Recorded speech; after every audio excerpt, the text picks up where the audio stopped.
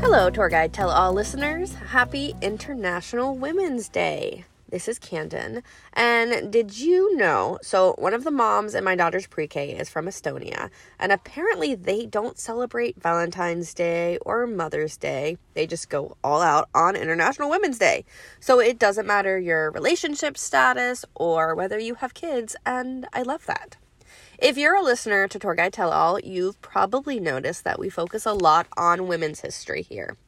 Myself, Becca, Rebecca, Dan, basically everyone at DC by Foot feels very strongly about sharing the stories of women from our past.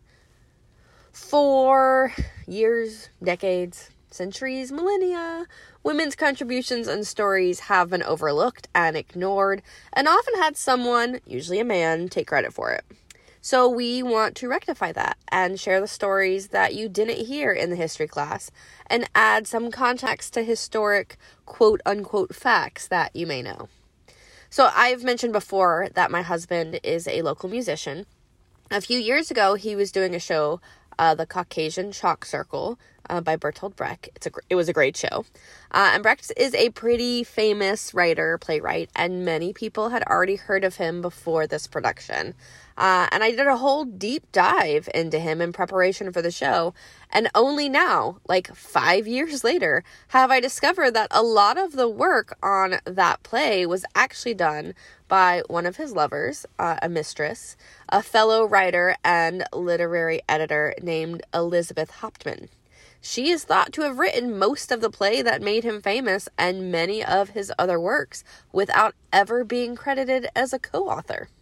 She was exiled from Nazi Germany and continued to work. She had a collection of her own works published in the 1970s titled Julia Without the Romeo. But for all the work that she did on the Caucasian Chalk Circle, her name never came up in all of my research. We have a lot of great episodes coming out this year that focus on women, like Helen Keller and Elizabeth Keckley coming out this month. Becca and Rebecca are going to share some of the women that they love talking about.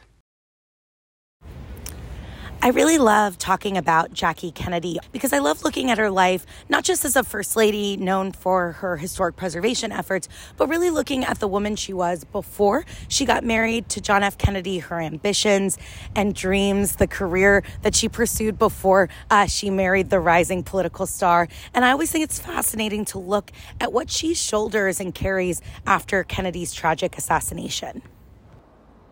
DC is filled with historical, amazing, and interesting women. A couple that I like to highlight on my tours. One is Mary Church Terrell. Mary Church Terrell was an African-American educator and activist. She is going to be a longtime DC resident. There's, in fact, a Terrell Place that's named for her. She is active for women's rights and African-American rights right up until the end of her life in the late 80s and was really a fixture in DC for many years. Another is Alice Pike Barney. Alice Pike Barney was a wealthy woman who had a lot of scandal and was a huge artist. She's going to move all over the world. She's friends with Gertrude Stein and she's friends with Oscar Wilde, but she makes DC her home and is part of the consortium that brings both the National Opera and the National Symphony to Washington, D.C. So she was a big cultural activist.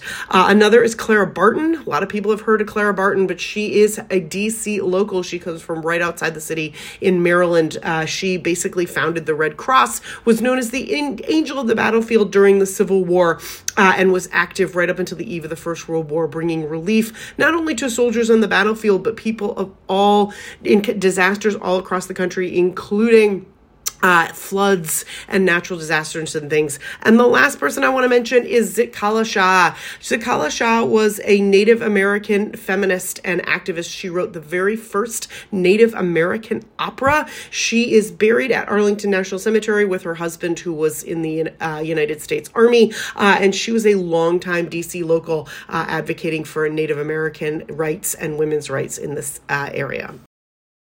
Though Tour Guide Tell All isn't a podcast just about women's history. We believe this about all marginalized populations, whether race, gender, social class, sexuality, any reason someone might have been overlooked.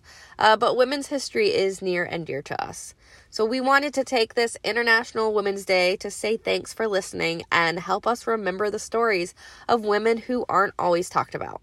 Thanks to our patrons, your support funds this effort, but also to our listeners and subscribers and those who write 5-star reviews and those who email us to give us love and future topic ideas and those who come to find us on tours with DC by Foot because they like our podcast.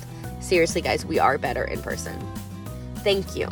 So let's continue sharing the stories of women in history.